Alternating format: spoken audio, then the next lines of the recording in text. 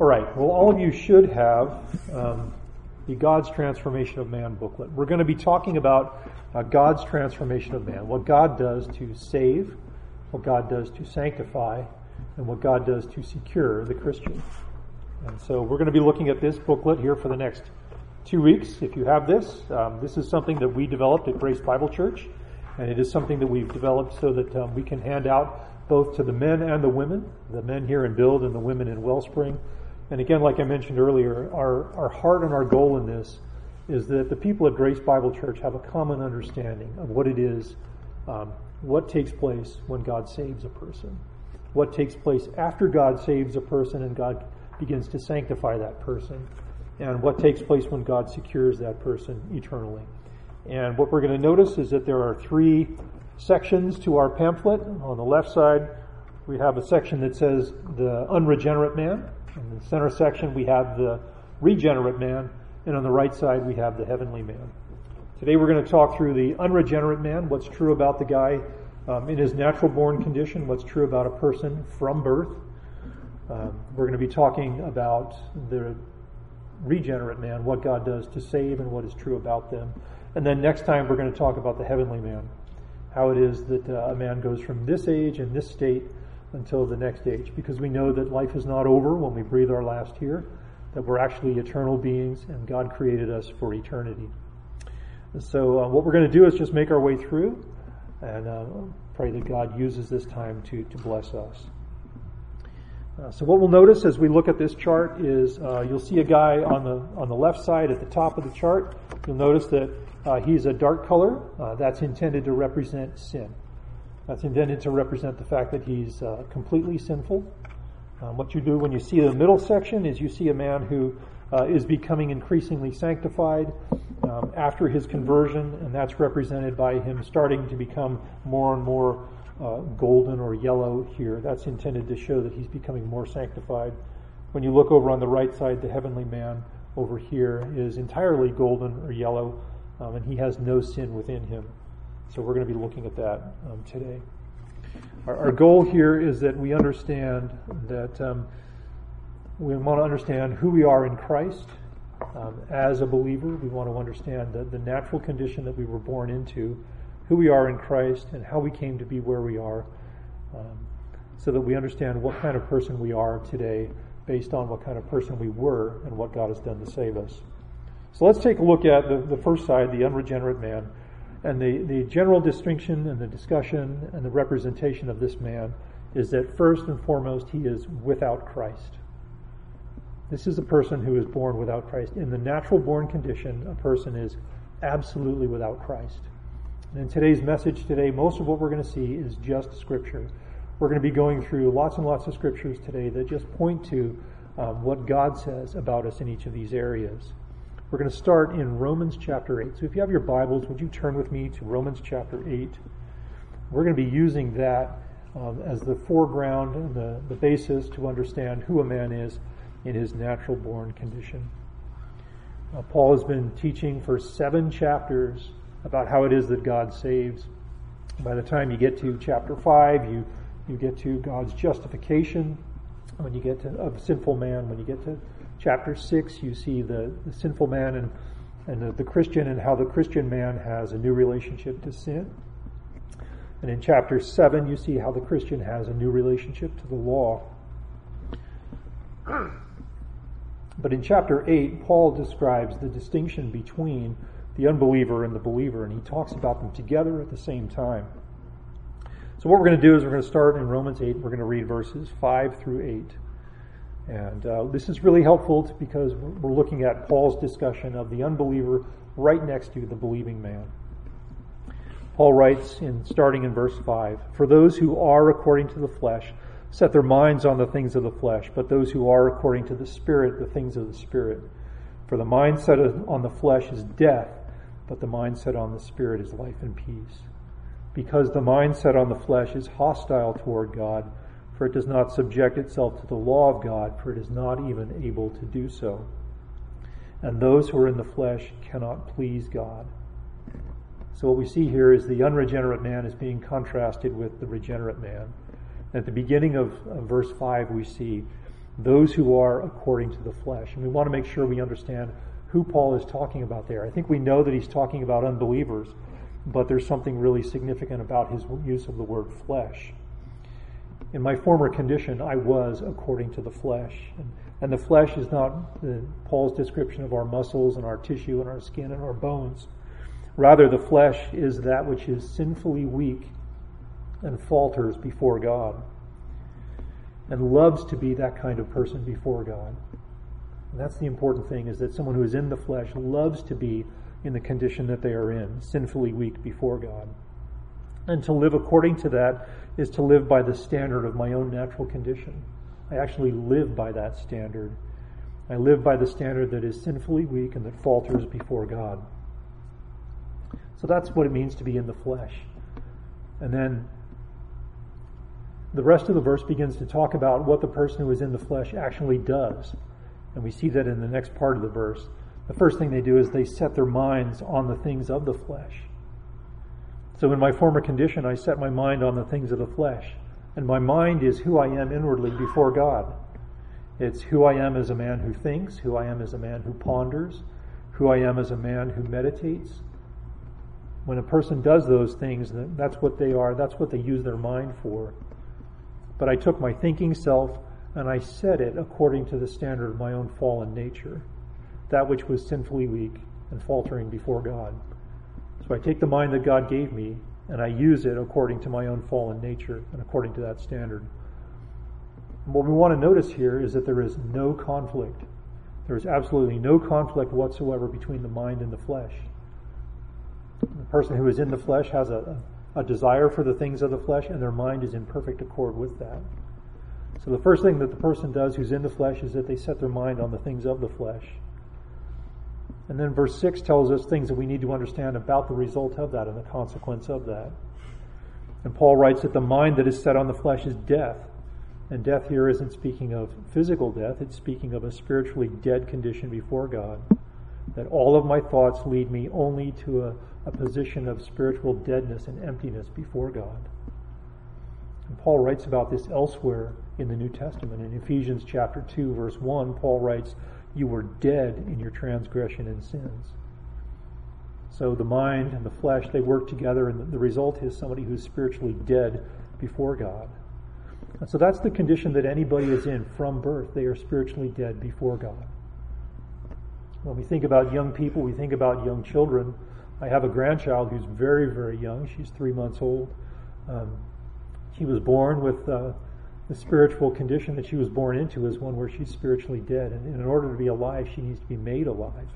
That's the same condition that I was born into, that every one of us was born into.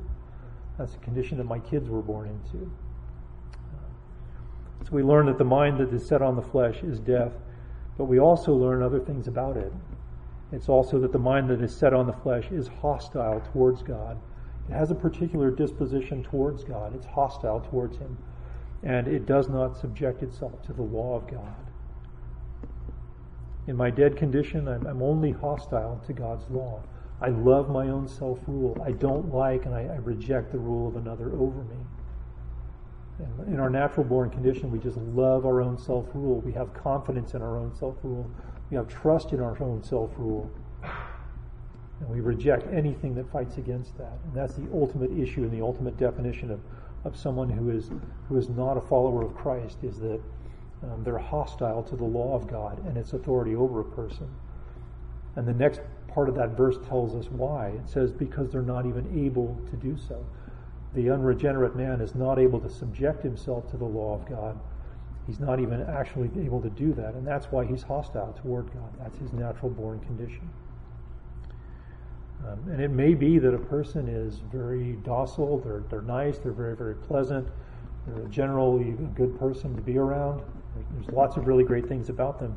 But the fundamental issue about the person, as it relates to their heart, as it relates to the condition of their heart, and their own self-rule, is that they love their self-rule, and that makes them hostile towards the law of God, which has authority over them. And the verse 8 tells us what the consequence of that is in their relationship to God. Verse 8 tells us that those who are in the flesh cannot please God.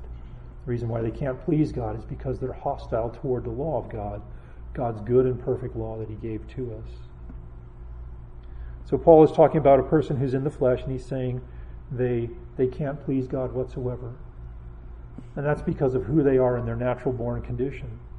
So putting a change of environment in front of that person, taking them out of one environment and placing them in another environment, doesn't actually change that person. It just changes their surroundings. It doesn't make them able to please God. Giving a person a new set of rules to follow doesn't change who they are in their natural born condition. Neither will a new set of friends, or a new set of circumstances, or a new job, or anything else. All of them are worthless in terms of changing the person, because none of them are able to address the heart condition of a person. And they're powerless as long as one stays in that condition. So what we want us to understand here is that in their natural born condition, a person is not able to please God. They're naturally opposed to God in all that they do. So that's kind of the basis and the foundation for which we're going to look at several of the passages that are listed on the unregenerate man section. So we're just going to walk through some of these and see what God's word says about the man. So he's in a position where he's hostile towards God. He loves his own self-rule. He will not subject himself to the law of God. So what we're going to do is work our way through, on the first panel, the passages that are listed there. We're going to work our way through them, and I'll make some comments on each one of these. We're going to start in Ephesians chapter 2. Paul writes, when he's describing in chapter 2 how a person is dead in their transgressions and sins, he writes in Ephesians chapter 2, verse 3, describing the unbeliever and how they are in the world. He says, "Among them we too all formerly lived in the lusts of our flesh. We indulged the desires of the flesh and the mind, and we were by nature children of wrath, even as the rest." So that person is characterized by being dead in their sin. If we back up to the first couple of verses before that, Paul writes, "And you were dead in your transgressions and sins in which you formerly walked, according to the course of this world, according to the prince of the power of the air, according to the spirit who is working in the sons of disobedience." The idea there is that a person is spiritually dead. He says here in verse 3 that they were indulging the desires of their flesh and their mind, and they were by nature children of wrath, even as the rest. And so this person is dead in their sin. They walk in their sin. They live in the lust of their flesh. They're a child of wrath, and they have no hope, and they're without God. So that's the condition that man is born into.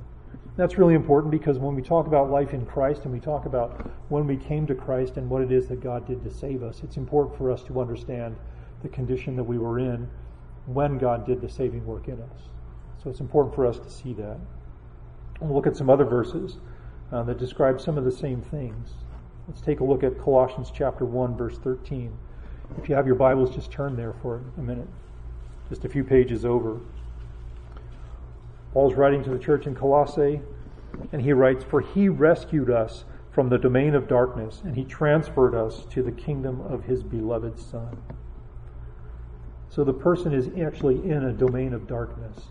And the darkness there relates to the ability to see God's truth, the ability to understand God's truth.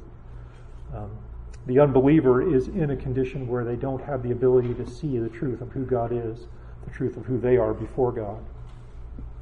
So that's also true about a person. Not only are they indulging the desires in their mind and their flesh, but they're not able to see who they truly are before God. They're in the domain of darkness. Then let's turn to Titus chapter 3. Paul talks about other aspects of the unbeliever and what is true about them.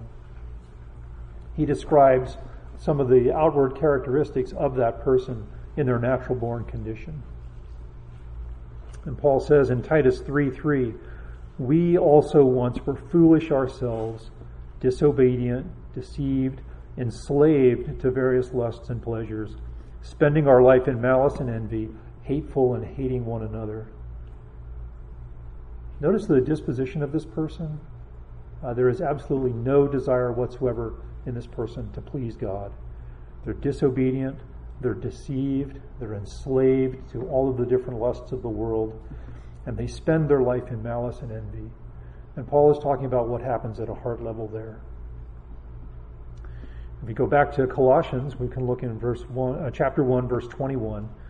Paul talks about how this person is alienated from God.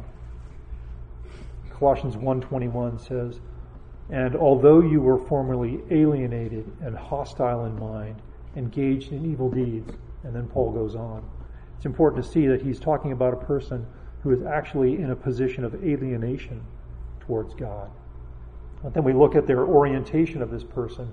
Their orientation, again, is that they're hostile in their mind towards God, and that their activity is consistent with that. They're engaged in evil deeds. So it's really good for us to understand that. That is exactly what God does. We'll go to Romans chapter 6. It's good for us to look at verses 17 through 23 and see what God does. Paul is talking here about the new relationship that a believer has to sin. But in his description of that, he's describing how the unbeliever is trapped in their sin and how they're enslaved. Paul says, starting in verse 17 of Romans 6, "Thanks be to God that though you were slaves of sin, you became obedient from the heart to that form of teaching to which you were committed. And having been freed from sin, you became slaves of righteousness." So right off we see the person is a slave of sin. And we also see that they were freed from that and they became slaves of righteousness. So you see God's kindness and God's grace. And Paul goes on to talk in the following verses about the way in which a person is a slave of sin. And so Paul is repeating the terminology again and again and again. He wants to drive home exactly what was true. If you look at verse 19, Paul says, "I'm speaking in human terms because of the weakness of your flesh. For just as you presented your members as slaves to impurity and to lawlessness, resulting in further lawlessness." Now he goes on and gives them an instruction as believers. But what the unbeliever is doing is they are presenting themselves to impurity and to lawlessness, and the result is that it only increases. There's a greater and greater and greater lawlessness in the life of the unbeliever. So what happens when you're looking at someone who's been a believer or been an unbeliever their whole life? You're looking at someone who is not only enslaved to sin and in lawlessness, but that's increasing and increasing and increasing in its nature. And we see at the end of this that the wage of that sin is death in verse 23. So this is the condition the person is in. Their sin is there, it's growing, they're growing in their lawlessness, and the reward for that, the penalty for that is death. And so it's important that we understand that. It's important that we see that.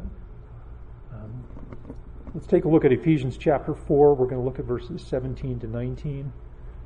And we're going to look at what Paul does as he describes the Gentiles. There's another verse here that helps us just see what it was that this person is, that the unbeliever is characterized by. And what we're going to be looking at here is their understanding and their ability to comprehend. So Paul says, starting in verse 17 of chapter 4, "So this I say and I affirm together with the Lord, that you walk no longer just as the Gentiles walk in the futility of their mind, being darkened in their understanding and excluded from the life of God because of the ignorance that is in them, because of the hardness of their heart, and having become callous, having given themselves over to sensuality for the practice of every kind of impurity with greediness." You look at verse 17, their mind is actually futile. They're living in the futility of their mind. In verse 18, their understanding is darkness. It's darkened. And in verse 18 also, they have a hardness of heart. And that they've given themselves over to sensuality. That's the result of all of those things, is that they actually give themselves over to something that enslaves them. And you'll notice here that everything is in agreement. There's no friction. There's no conflict. There's no disagreement whatsoever. Everything is moving in a direction that is opposed to God and opposed to who He is and what God has said is right and good. If you look at Philippians chapter 3, verses 18 and 19, something that's really important for us to understand here is that not only is that person darkened, not only is that person enslaved, not only is that person have a hard heart, but we see something else that's true about that person as well. And that is that they are enemies of Christ and the cross of Christ. Paul writes in verse 18, "For many walk, of whom I often told you, and now tell you even weeping, that they are enemies of the cross of Christ."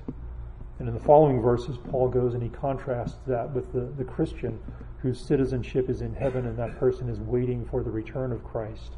And then at that time they will receive a body that's a resurrection body by the authority that Christ has. But here the person who is not a believer is described as being one who is an enemy of Christ. So they're not actually just walking along in greater and greater sin in their own life, but they're an enemy of Christ. They're opposed to Christ. They're against Christ, everything that Christ does. So there's a couple other verses there that are good for us to look at, but I'll skip over those for the sake of time. But the thing that's most important for us to understand is the condition that this person is in. This person is in an unmixed sinful condition. They're in a condition that is unmixed, and it's completely sinful. They're in death, and so there's no spiritual life. They're in hostility towards God. They're in rebellion against God. And there's no disagreement between their flesh and their mind. There's no large conflict going on at all. There's no fight against sin. They're unable not to sin. They're unable to please God. All of these things are true about the person. They're dominated by their sin and they're enslaved to it. And sin rules all of that person's faculties. And that person's actually an enemy of God. And they're under God's wrath and judgment. And this is what the New Testament calls the old man. This is what we're referring to here as the unregenerate man. That's the condition that everybody is in from birth on. And the reason why I spent so long on this and going over so many of these passages is that it's very important for us to understand that in that condition, there is nothing that man can do in his own condition. There's nothing that he can do to help himself in that condition. That the only one who can change that man's condition and the course of that man's life is God. Because the man by himself, he's becoming increasingly enslaved. He's pursuing further lawlessness. His heart is becoming increasingly hard. There is no way that man can actually save himself. The only one that can save that person is God. So at Grace Bible Church, when we talk about a person coming to Christ, we want to make sure that we have the understanding that what takes place there is that God does something in the life of the unbeliever.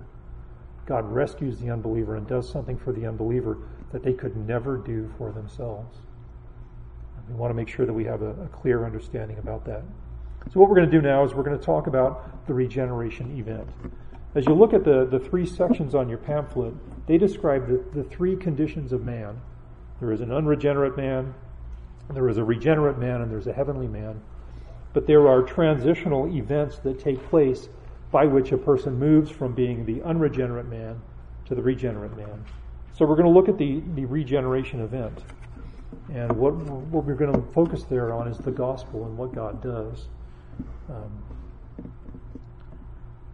God's answer and God's solution to the condition that man is in, that we just described and spent so much time looking at, is God actually doesn't work with the man to give him something that's a little bit different. God actually changes that person and makes him into a completely different person. And he does that by giving them new life. It's not as if this person becomes acceptable in God's sight by being the same person that they were with a few minor changes. God actually gives them new life. And that's why we call it regeneration, because they're generated once again. And so we're going to be talking about the gospel, and we're going to be talking about two ways to view the gospel and to see the gospel.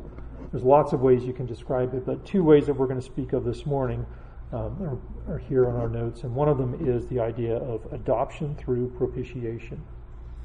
And adoption is the process by which a child becomes a part of a family to which they don't naturally belong. And so what God does is he takes the unbeliever who does not belong in God's family because they're opposed to God, they're hating God, they're enemies of the cross, and God makes them a part of his family. And he does that through propitiation, and propitiation is the satisfaction of God's wrath. So God can bring the sinner into his family because Jesus satisfied the Father's wrath against that person. So one short summary of the gospel is adoption through propitiation. And that is the way in which God takes the unregenerate man and makes them regenerate. So the idea there has to do a lot with the person's identity.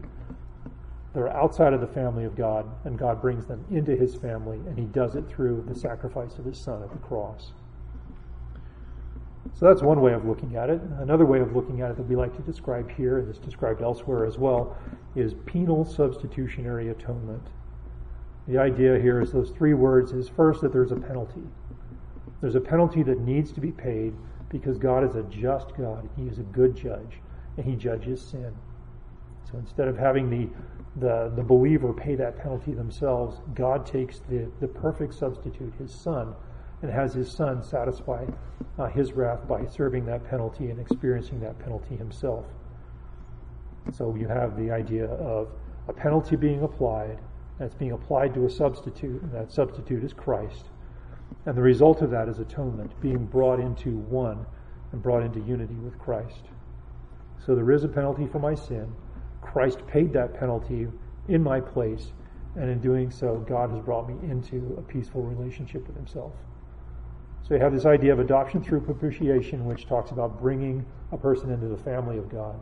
And you have the idea of penal substitutionary atonement, which talks about the penalty that Christ paid in place of the guilty to bring a person to God. So you have family identity that's changing, and in the first idea, and the second idea is the idea of the penalty that's actually being paid. And they're both good short summaries of what takes place when God saves. So if you're wondering how to describe the gospel, how to describe the work of God to save, those are two phrases that are very, very helpful to think about when we think about what God did to actually save people. So there's scripture that talks about the different pieces of the regeneration event. So we're going to look at, the rest of our time, we're going to look at the components of the regeneration event and the benefits of it. Because we want to make sure we understand exactly what took place at regeneration. It wasn't just that God waved some foo-foo dust over something and a person becomes a believer. There are actually clear, distinct things that God took and God did through the person of Christ at the cross and what God gives a person. So what we're going to do here is we're going to look at the components. These are things that happen once and for all. They're accomplished by God for the believer at conversion. These are things that God does on a one-time basis that are permanent. And the first thing that God does is he gives new birth or new life. He makes a new creation. And there are several different references there. We're going to look at Ephesians chapter 2, verses 4 and 5. So if you would just turn there in your Bibles. The first three verses of Ephesians 2 talk about how a person is dead in their transgression and sin, how they're hostile towards God, how they're indulging the lust of their mind and their flesh. But then we see verses 4 and 5, and we see what God does in response to that. Verses 4 and 5 say, "But God, being rich in mercy, because of his great love with which he loved us, even when we were dead in our transgressions, made us alive together with Christ. By grace you have been saved." So the person who is spiritually dead, God makes them spiritually alive. So that's the first thing that God does, is he actually makes the person alive. He gives them new life. Then God actually takes that person and he sets that person apart. He doesn't leave them where they were in their sin. He actually sets them apart. And we're talking about sanctification here. 1 Corinthians 1, Paul's writing to the church in Corinth, and he describes the church with sanctification language. He says at the beginning of his letter, to the opening of his letter, after he identifies himself, he says, "To the church of God which is at Corinth, to those who have been sanctified in Christ Jesus." The word sanctified means to be set apart. So what God does is at conversion is not only does he give a person new life, but he sets that person apart into a new category, takes them out of the category they were in before of being unregenerate, and he sets them apart for himself. So there's the idea there of being set apart. That's what sanctification is getting at. It's a one-time permanent activity. The next thing that God does is he declares a person to be righteous. We have no righteousness of our own before God in our unbelieving, unregenerate state. And God demands perfect righteousness. So what God does is he declares that person to be righteous. We see that in Romans chapter 3, verse 24. "We are justified as a gift by his grace through the redemption which is in Christ Jesus." Justification is the process by which God actually declares a person to be righteous.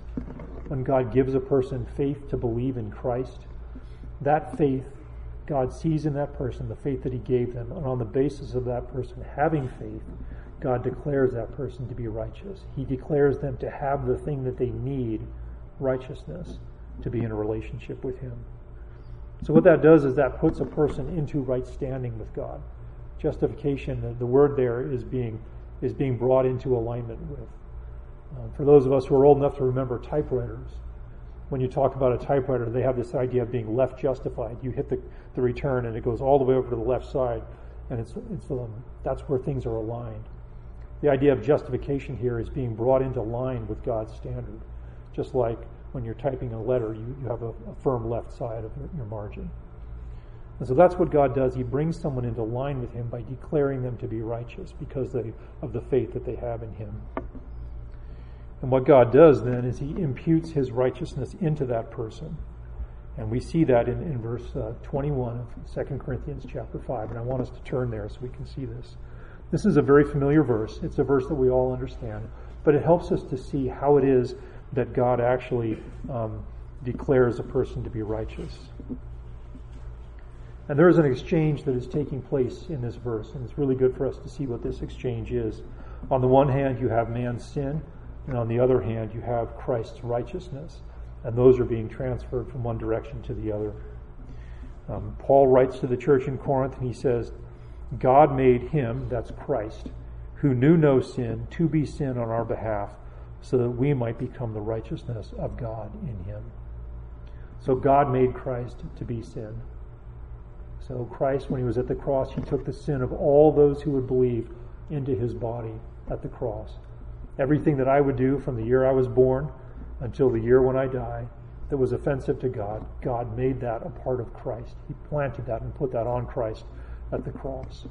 So 1930 years before I was born, Christ was suffering for my sin.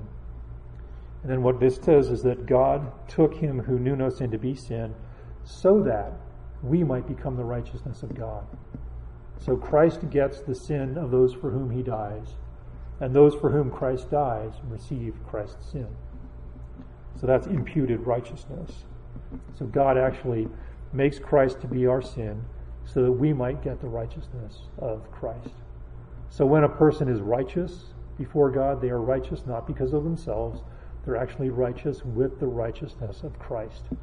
The right way to view that and to see that and to think about that is that righteousness is a robe. It's a cloak that a person wears, and it's not their own. It's a cloak that belongs to Christ.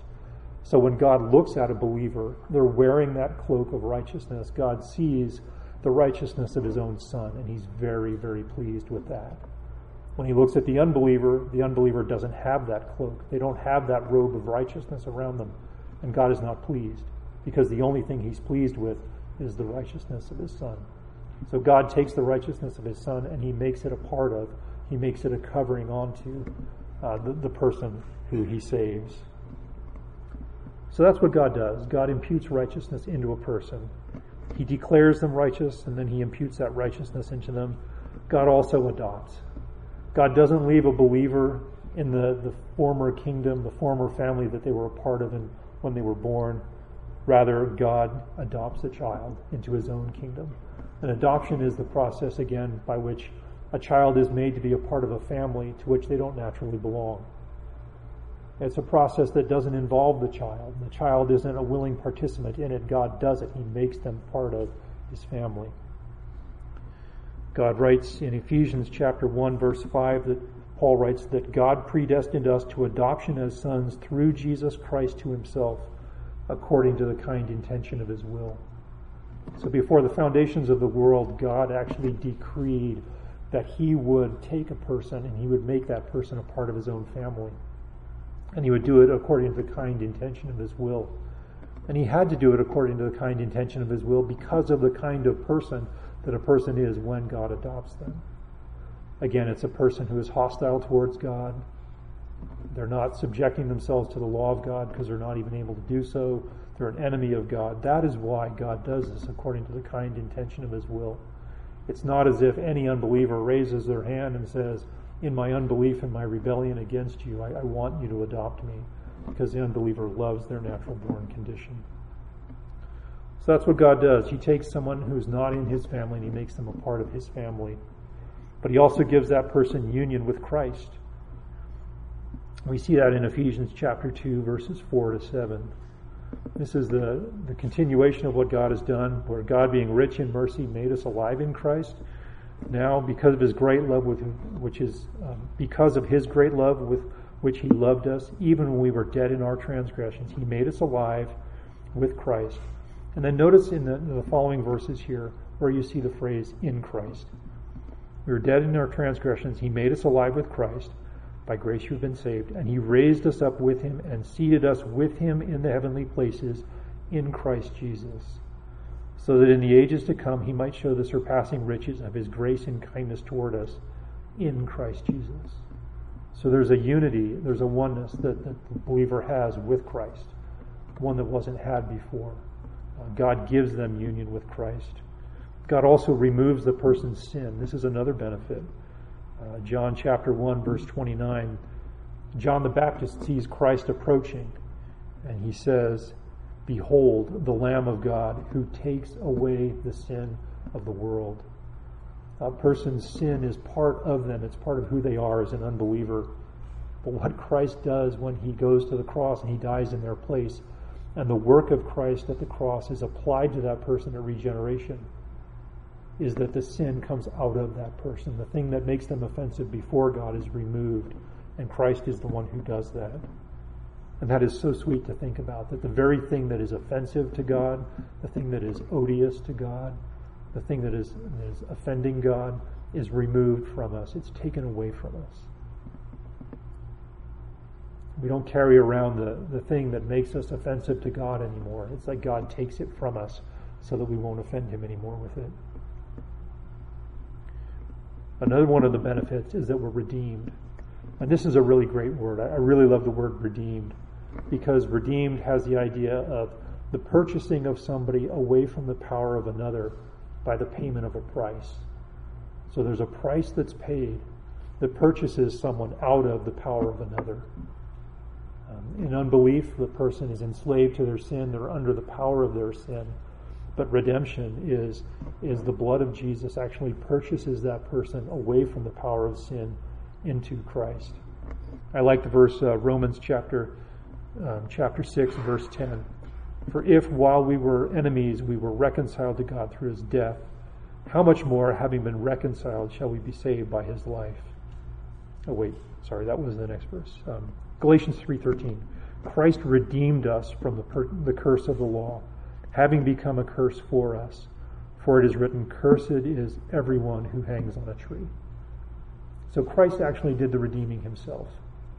He actually paid for the salvation of the sinner by giving his life at the cross. And he took the curse upon himself, and he suffered God's wrath against that sin. So that is the process by which Christ is actually paying for someone and purchasing them away from their sin, is he's giving his own blood. He's giving his own life. And that's a benefit, because that's nothing that we could do for ourselves. But then there's reconciliation. There's the idea of being reconciled and having peace with God. We learned from earlier in the talk this morning in Romans chapter 8 that the person has no peace with God. They're an enemy of God.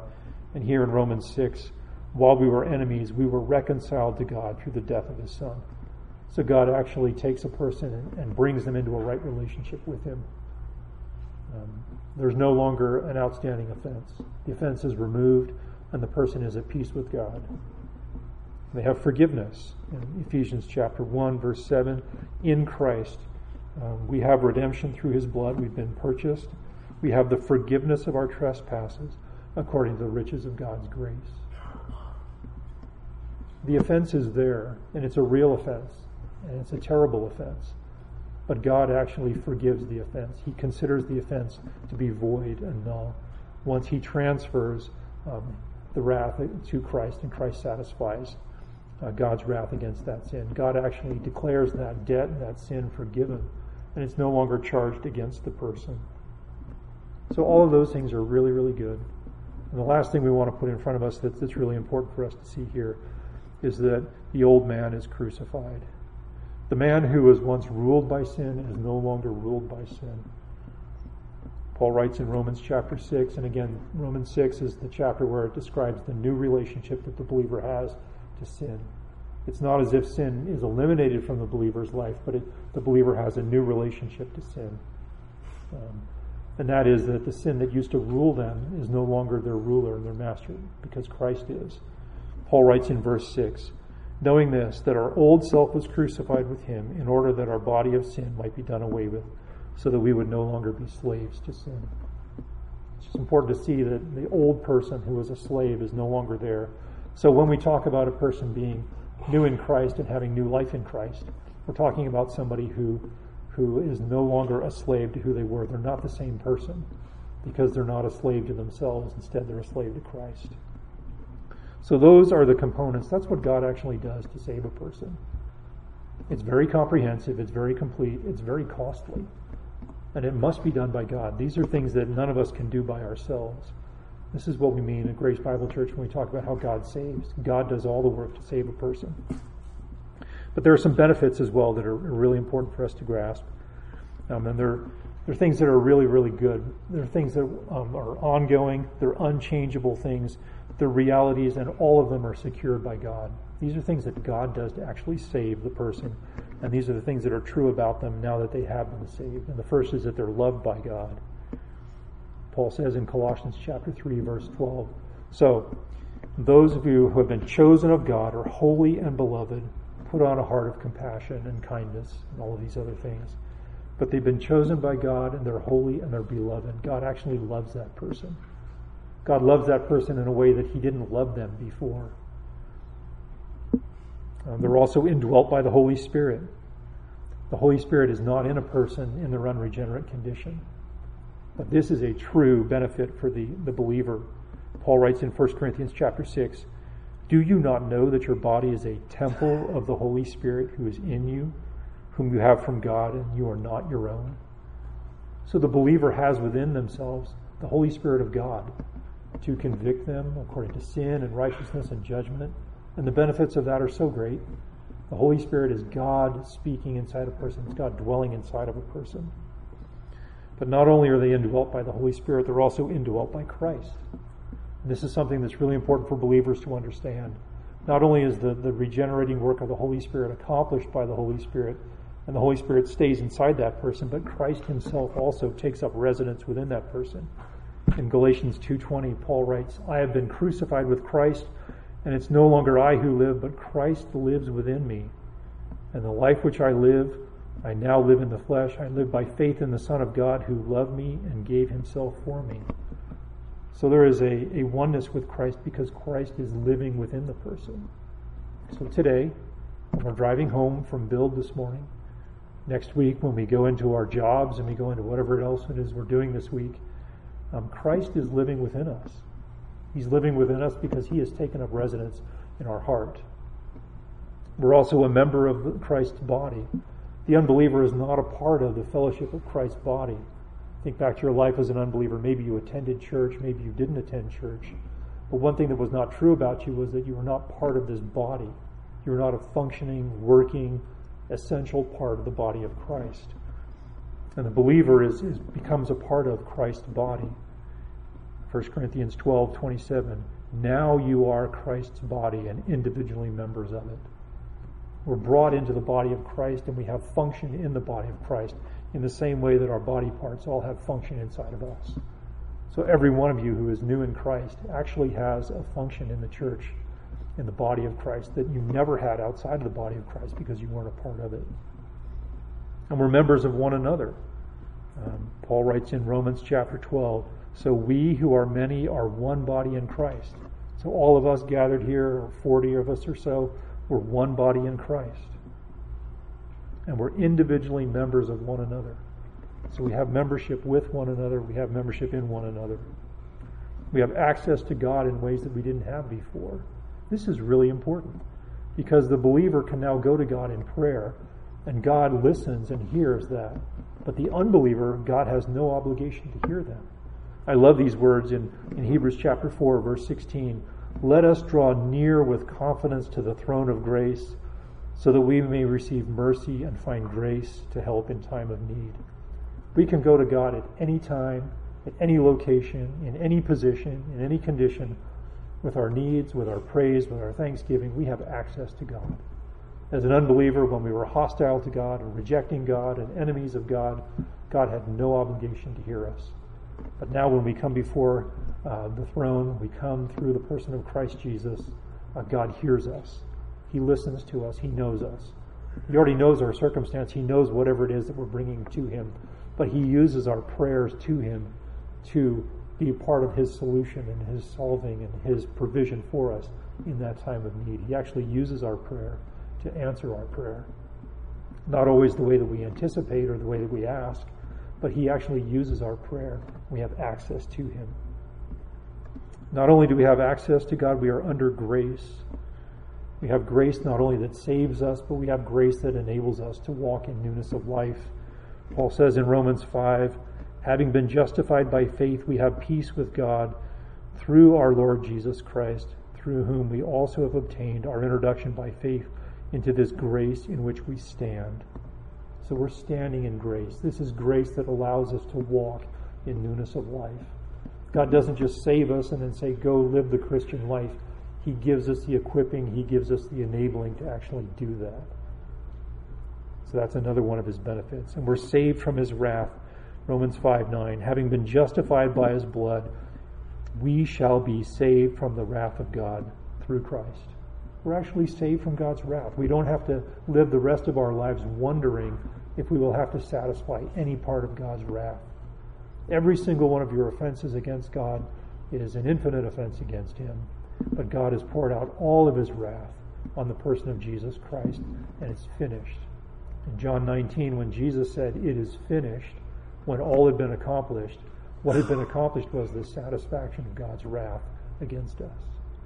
So that is very encouraging. That is very peaceful to know that there is not one drop of God's wrath that I will experience in this life.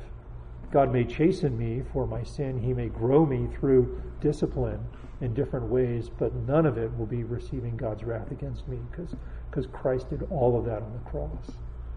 So brothers in Christ, we can take a lot of encouragement from that. And we're free from condemnation. There's no condemnation for those who are in Christ Jesus. God doesn't declare a judgment against the believer because they're part of his family. They're part of his kingdom. He's adopted them. And this is something that's very, very important that we must understand. That one of the benefits of being a believer is that we're not on our own. There is nothing in this world that can separate us from the love of Christ. Whatever our circumstances are at any place in this world, at any time in human history, there is nothing that can separate us from the love of Christ. Paul wrote in Romans 8:38 and 39, I'm convinced that, and then he gives us a long list of things that cannot separate us from the love of Christ. And he says, death, life, angels, principalities, present things, things to come, powers, height, depth, any other created thing. There's not a single thing in this created world that can separate us from the love of Christ. So that's really, really encouraging. There's not a single thing that can separate us. So wherever we are, whatever our circumstances, and some of them are pretty bad, but God brings them to us, and none of them can separate us from God and his love for us. And we have peace with God. Where we used to be God's enemy, now we're at peace with God. I love Romans 5:1. Having been justified by faith, we have peace with God. And it's because we have peace with God that we can live at peace with one another. Because we're at peace with God. And then God puts his Holy Spirit in us, and he puts the evidence of that Holy Spirit in us. There is one fruit, and it's characterized in 9 manifestations. And that is something that was never in the believer prior to that time. The evidence of God's Holy Spirit within us is love. It's a love for God. It's a love for one another. It's joy. It's joy in God and who he is. It's joy in Christ. It's peace with God. It's patience with one another. It's kindness towards one another. It's loving what is good. It's being faithful. It's being gentle to one another, not relying upon your own strength, but being pleased for God to work through you. It's self-control. Against all of those things, there is no law. Those things were not present in any of us before God saved us. Maybe a person who's not an unbeliever is generally patient, but they're not patient because of the Holy Spirit working in them.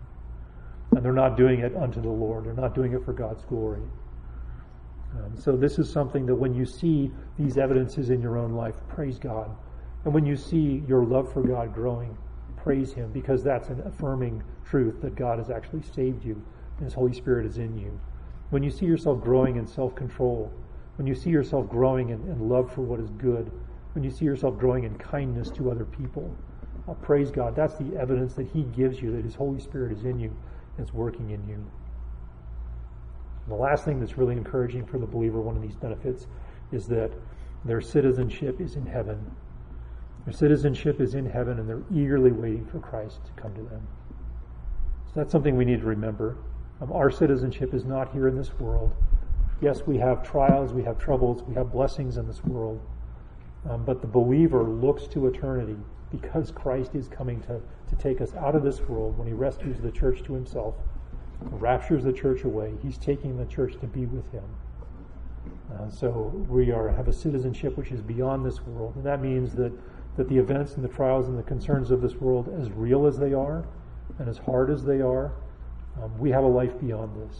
We can look to life and joy with Christ forever beyond us. So that is how God takes the unbeliever and He makes them a believer. That is what God does to take the unbeliever and make that person a child of God. He provides components for us that we can understand how God did that, and He also provides benefits to us that we can realize that we can live out for the rest of our lives. I'm realizing that we're probably a little short on time, so what we'll do is we'll pick up here at the regenerate man when we meet again in 2 weeks. But I want us to understand that God is kind and He is good. He takes the unbeliever and He rescues that person. And then He does a work in that person that person could never do in themselves, draws that person into a relationship with Him. He does massive, mighty things, radical things in that person's life, and then He gives them an equipping and a benefit to live out new life with Him. So I'm encouraged by that. I hope you are as well. When we gather next time, we'll begin with the regenerate man. So let's pray. Father, I thank You for these men. I thank You for Your goodness and Your grace and Your kindness to them. Lord, I praise You for who You are. Lord, I thank You that You are the God who has designed salvation, that Your design for salvation is a strong design. It is a good design.